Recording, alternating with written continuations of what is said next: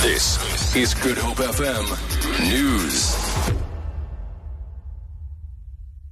Sê een van die regering se topprioriteite is om nog 'n verlaging van Suid-Afrika se kredietgradering te keer. Hy het in sy replik op die debat oor die staatsrede gesê, hoewel die regering nie die wêreldwye faktore kan verander wat ekonomiese groei belemmer nie, sal hulle die plaaslike omstandighede wat daartoe bydra bekyk. Sakelei het in onlangse vergaderings 'n beroep op Zuma gedoen om die nasionale ontwikkelingsplan in te stel, die prestasie van staatsinstellings te verbeter en regulasies en wette wat beleggings ontmoedig te wysig. Die president het die belangrikheid van die ontwikkelingsplan herbeklemtoon. The National Development Plan remains the foremost blueprint to take forward the fight against the triple challenge of poverty, inequality and unemployment which still persist. Finansiële kenners waarsku dat die uitstel van die inwerkingstelling van afdrede hervorming die impak van die huidige hoë afhanklikheid van maatskaplike toelaas net sal vererger. Die Tesourie het 'n 2-jaar moratorium op die implementering van die wysigingswetsontwerp op belastingwette aangekondig. Lynn Arendse berig. Die beoogde wetgewing het massa-bedankings, hoofsaaklik in die staatsdiens, tot gevolg gehad met werkers wat gejaag het om op pensioen in sy geheel te ontvang. Kusatu is een van die grootste teenstanders van die wet. Die persoonlike finansieskenner Simon Mohapi sê die uitstel sal 'n nuwe generasie van afhanklikes skep.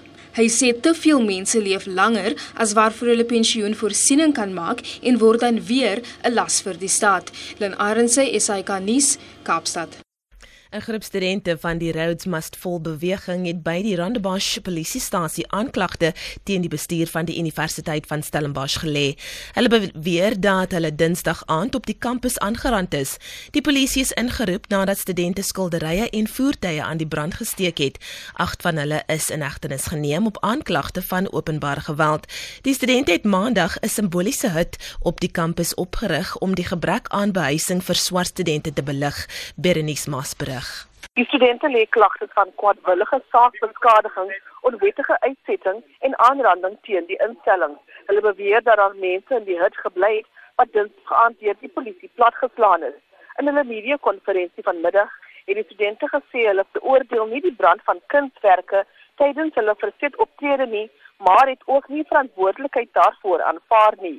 'n Woordvoerder van die beweging, Kathy Pokojwe, beweer alle verzetaksies word met geweld van die universiteitsbestuur begroet.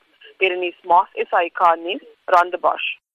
En ten slotte, fietsryers en voetgangers sal van môre af weer die suidelike deel van Chapman's Peak Rylaan naby Houtbaai kan gebruik.